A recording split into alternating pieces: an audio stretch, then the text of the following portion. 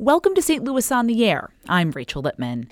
Violence and trauma continue to impact the lives of many children and families in our region. Earlier this month, over the course of just 5 days, 4 local children died as a result of guns. Joining me in studio to discuss the ongoing problem and ideas for ways to move forward are 3 guests. Erica Jones is a St. Louisan who lost both an adult daughter and a 7-year-old godson to guns in recent years. Dr. Brad Warner is the Jesse L. Turnberg Distinguished Professor of Pediatric Surgery at Washington University School of Medicine and the Surgeon-in-Chief at St. Louis Children's Hospital. And Dr. Nicole Wilson is a Pediatric Surgery Fellow at St. Louis Children's Hospital. Erica, Brad, and Nicole, I want to welcome you to the program.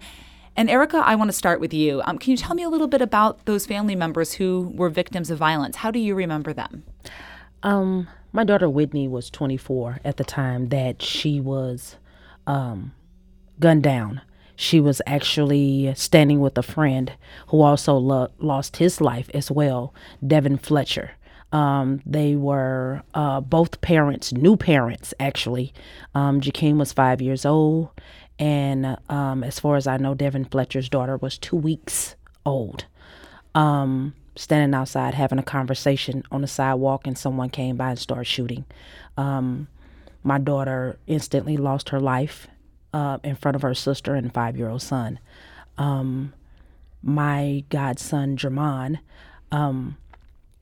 was playing upstairs, and the little brother, who is younger than he is, found the gun in the father's room, in their bedroom, and came back in the room and was playing with it, and the firearm discharged, striking Damon in the side of the head. He thought he was playing because he was telling his brother to wake up. Wake up, mama, get up, get up, get up. And he did. Tell me a little bit about Whitney and Jermon as people. What are the memories that you have of them that you hold on to? Whitney, her biggest thing was her son. She also loved people, loved being around other people. Whitney was actually going to school to be a nurse.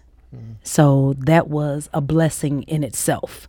A lot of people young people per se don't have their, what they want to do in line. But she was one. She was working 2 jobs, just got her first apartment, raising Jakeem on her own as a single mom. Jamon was pretty much like the ladies' man. He'd give a compliment to everyone. It was always, hi, how you doing? Very respectful. He just was a lovable, joyful, child. And Whitney was just ambitious, ready to learn, ready just, to help.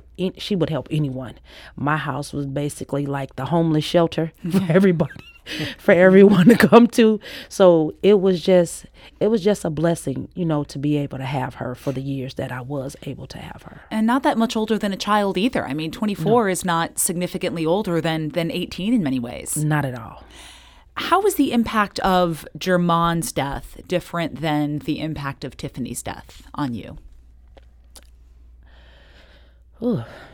The difference between a godson and a child is way different.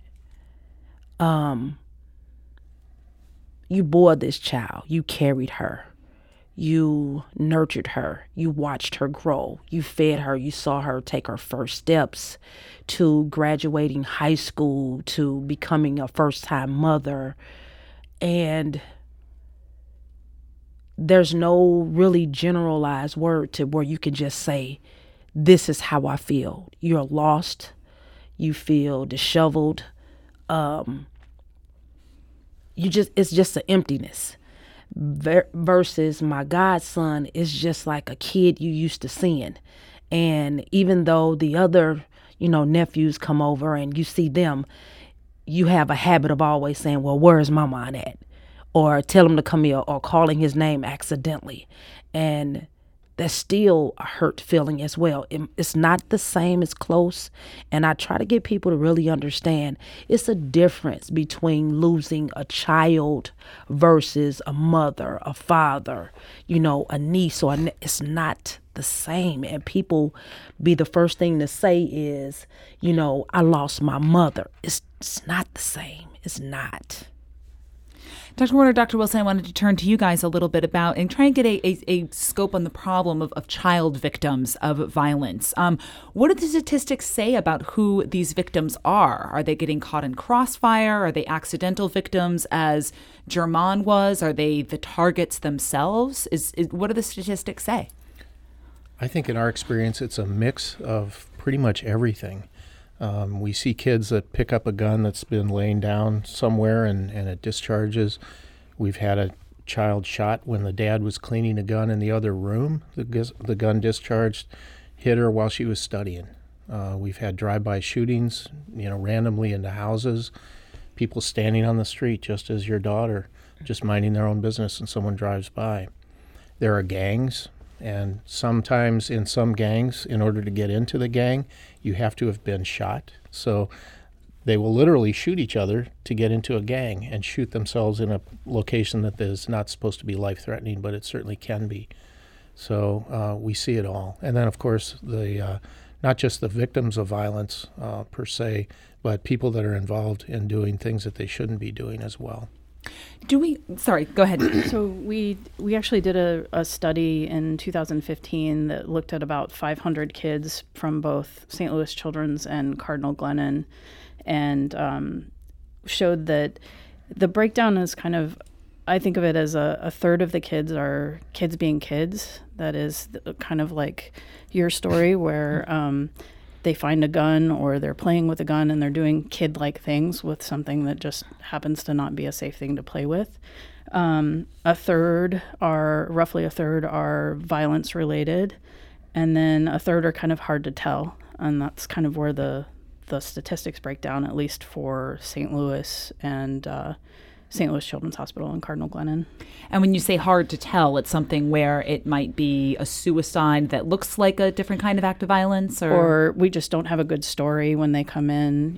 We often get the child that comes in with a gunshot wound, and all we have is the EMS report, and we don't know, were they standing on the sidewalk doing, we just don't know the backstory. So it's hard to know what the real story is behind it.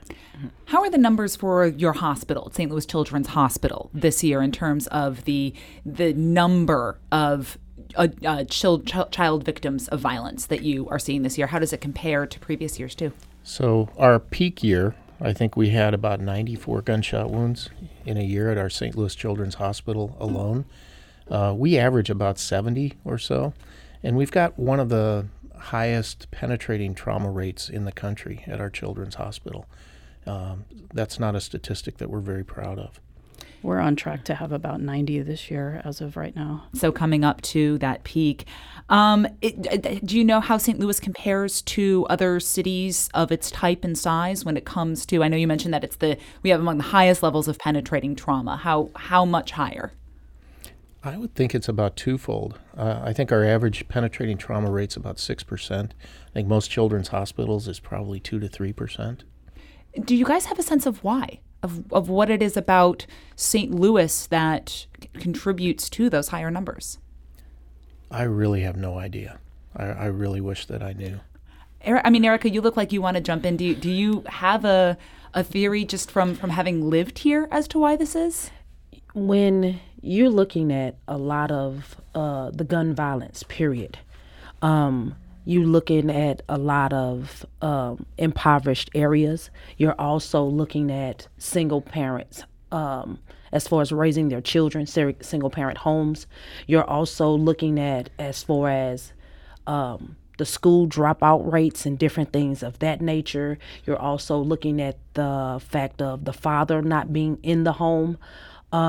So it's different things. As the doctor mentioned, he was speaking of as far as the gangs and different things like that. I also work with juveniles from 12 to 17 and a half years old. So I see these young men and young women. I have been doing this over 11 years. So majority of the children that I get, a lot of their actions are displayed either by no acceptance, wanting to be accepted. A lot of other issues is the substance abuse, and others is the mental health. all three of these things are dynamics that all fall up under one, and that's in regards to the gun violence that you majority of the time you see out here, and it's going so rampant. People want to have their eyes closed and say, okay, this is this is that, this is that. No, you have to look at everything as a whole, the family life, the structure, the substance abuse, the mental health, all that plays an intricate in that one thing, and that's with the gun violence. Erica, real quickly before we take a break, what are the youth that you're working with telling you about guns and how they see and use guns? Well, majority of the kids that I come across and I deal with, majority of them say that it's in regards to them to protect themselves. But my thing is, protect yourself from what? Others say, well, because of an abusive situation in regards to a father, a mother, a boyfriend, abusive stepmother, or the neighborhood where they belong. Those are also intricate things that play a part too. Some just want to fit in and say, okay, this is who I am and this is what I need to do to make myself stand out amongst others. And, that's just by, okay, I have a gun on me. Or as the street terminology kids say, you will never catch me lacking. That means without a gun on me. So unless you know the type of children that you have or you're dealing with, gun violence is going to consistently be an issue. We need to take a quick break, but we'll be back shortly to continue this important conversation. I'd like to invite listeners into our discussion. If you have a question or comment about gun violence against youth in St. Louis, you can give us a call at 314-382-8255. That's 382-TALK. Or you can send us a tweet at STL On Air or email us at talk@stlpublicradio.org. This is St. Louis on the Air on St. Louis Public Radio, 90.7 KWMU. We'll return now to our conversation with Doctors Brad Warner and Nicole Wilson of St. Louis Children's Hospital and Erica Jones, a local resident who has directly been impacted by gun violence. Nicole and Brad, I wanted to turn to you guys just to reflect a little bit on what Erica was saying earlier before we took our break about the reasons she's heard from the juveniles she works with as to why they are using guns. Does that ring true based on the research and your experiences with these kids in the hospital? I think she struck a real chord with me. First of all, I'm so sorry for what you've had to go through. I can't even imagine. But I think that it's really all of the things that she mentioned, I think, are really important contributors. The lack of father figure in the house, the sort of gangs, the bringing up in an abusive environment, all of these things. I think there's racial inequalities that I think contribute as well. It's multifactorial. I don't think you can put your finger on one particular. Yeah, the only other thing I'd like to add is that, just to kind of stress that not all of the gun injuries that we see in children are violence related, and a big chunk of them are accidental injuries. And I think that that's a relatively low-hanging fruit when you start looking at things you can do to make this better. Mm-hmm. We've seen a lot, at least two in the last few weeks, much younger victims of violence. There was a 3-year-old and an 11-year-old shot and killed. There were also older children, 16, 17, and 18. And how unusual is it to have those younger victims, the ones under, say, like 16, 17, 18? I don't think it's really particularly unusual. Children are around adults, and adults are the ones that are usually the target. Kids are generally in the way. And I think it's unfortunate that people have such a low lack of consideration for children that they just shoot randomly into an audience or a crowd hoping to hit the intended target. And whoever else dies as a result of that, I don't think that they really care. Without getting too graphic, as I know pediatric and trauma surgery can be, what are some of the physical impacts of even a non-fatal gunshot injury on a child? It's unbelievable. There's a child who I can just think of now that was just at a convenience store and was shot a random bullet, struck in the back, and this otherwise healthy, beautiful 14-year-old boy is paralyzed from the waist down. And that's obviously a game changer for his entire life. Not only that, but you can tell he's very psychologically affected. He's a different kid, I'm sure, than what he ever was or ever will be. So these are lifelong things, both psychologically as well as physically, and some of the things that they come away with are just terrible. How's the ongoing medical care of a child who's impacted by gun violence, be it accidental or as an unintended victim, maybe different than the care that you would provide to an adult? Obviously, the procedure's the same. You're looking for the hole. You're looking to stop it. What's different about doing that with a child? So one of the great things about our hospital in particular is that we bring the children into the hospital and we really get them hooked into our social services as much as possible and spend an enormous amount of effort trying to do our best within a hospital setting to get them the social support that they need. We have them follow up in a trauma clinic that is also have psychologists and other things that the patients can see, and then patients' families can get involved as well. And so we try and take care of kind of the entire patient in that way. And I think that that's a unique aspect to the Children's Hospital that doesn't happen quite as often in an adult trauma center. And I think we also care about where the child goes back to. Yes. So frequently, children are in the hospital longer than they need to be from a physical standpoint, but they don't have a home to go to or they don't have a safe environment, and we will hold on to them until they get that. Greg in St. Louis, I think, has a comment that ties in nicely to the discussion about trying to provide that support after a child's been injured. Greg, you're on the air. Go ahead. Thank you for taking my call. I was just making a comment because I have been a victim of childhood gun violence. By the time I was 13, I was just outside standing talking to a female friend of mine. A group of guys walked up and I was shot. Actually, I'm 45 years old now, and I'm still walking around with that bullet. But the comment, what I had to say was that I didn't have any crisis support. Went to the hospital, actually went to Children's Hospital, and was in the hospital for a couple of days, got out, went back to school. There was no counseling support. There wasn't really any support at home, so I grew up thinking that was just the norm. I think now that it's now starting to affect me because I didn't have that crisis support. And I think now what needs to happen, especially in the city of St. Louis, is that they're not having a lot of counseling support for when, if not violence happening to them, but the violence that's happening in the kids' neighborhoods and the trauma that they go through. Because by the time I was 16, it was 2 of my childhood friends was killed, and I have seen multiple people killed, and I was never dealt with that trauma or that crisis. Greg, tell me a little bit about kind of over the 32 years, how you think that impacted being shot at 13. You said you're just now seeing some of those impacts. How are you realizing it? What is that looking like? Well, at first, because of the environment that I grew up in, it was kind of like the norm. And as I started to get older and started having kids, or and realizing that that wasn't the norm, that is, I'm kind of like, pretty much like shell shock. It's like dealing with certain type of depressions. Now that I'm realizing that it's a form of post-traumatic stress.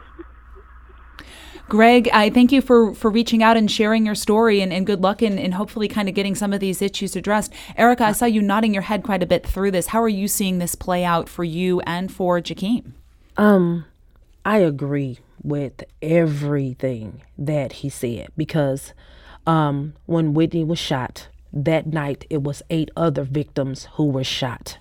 Whitney was her and Devin were the last 2 who were shot as far as that night of that day. When we went there, we were so lost. We had to stand outside. We were oblivious. As far as help, it was like, hey, let me tell you, sit you in this room, tell you what happened, how long we worked on her, which I do commend them because they worked on her longer than they were supposed to, in any shot victim that comes in. They did everything they can. My daughter lost her life, not from the bullet that hit her in the shoulder, but the bullet that actually hit her in her leg. She sustained through that. When we say that as far as counseling, there is none. I started my own support group for myself, pulling in other mothers, and it just sprouted. It just completely like went from there.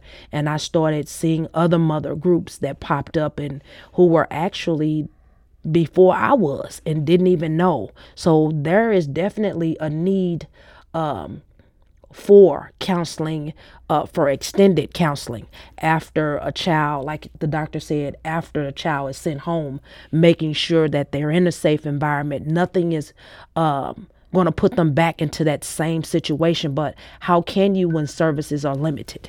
Dr. Wilson, I know that St. Louis Children's Hospital has the Victims of Violence program, which was intended to help children who have been victims of violence avoid being re-victimized. How does that play into what Erica was saying, kind of addressing some of the psychological needs that the children and the families may have? Well, I think Erica makes a great point in terms of the resources that we have are a drop in the bucket compared to what is probably needed out there. But we do have the Life Without Violence program that allows patients and families to opt in, and it's meant to kind of follow patients longitudinally over the course of a year.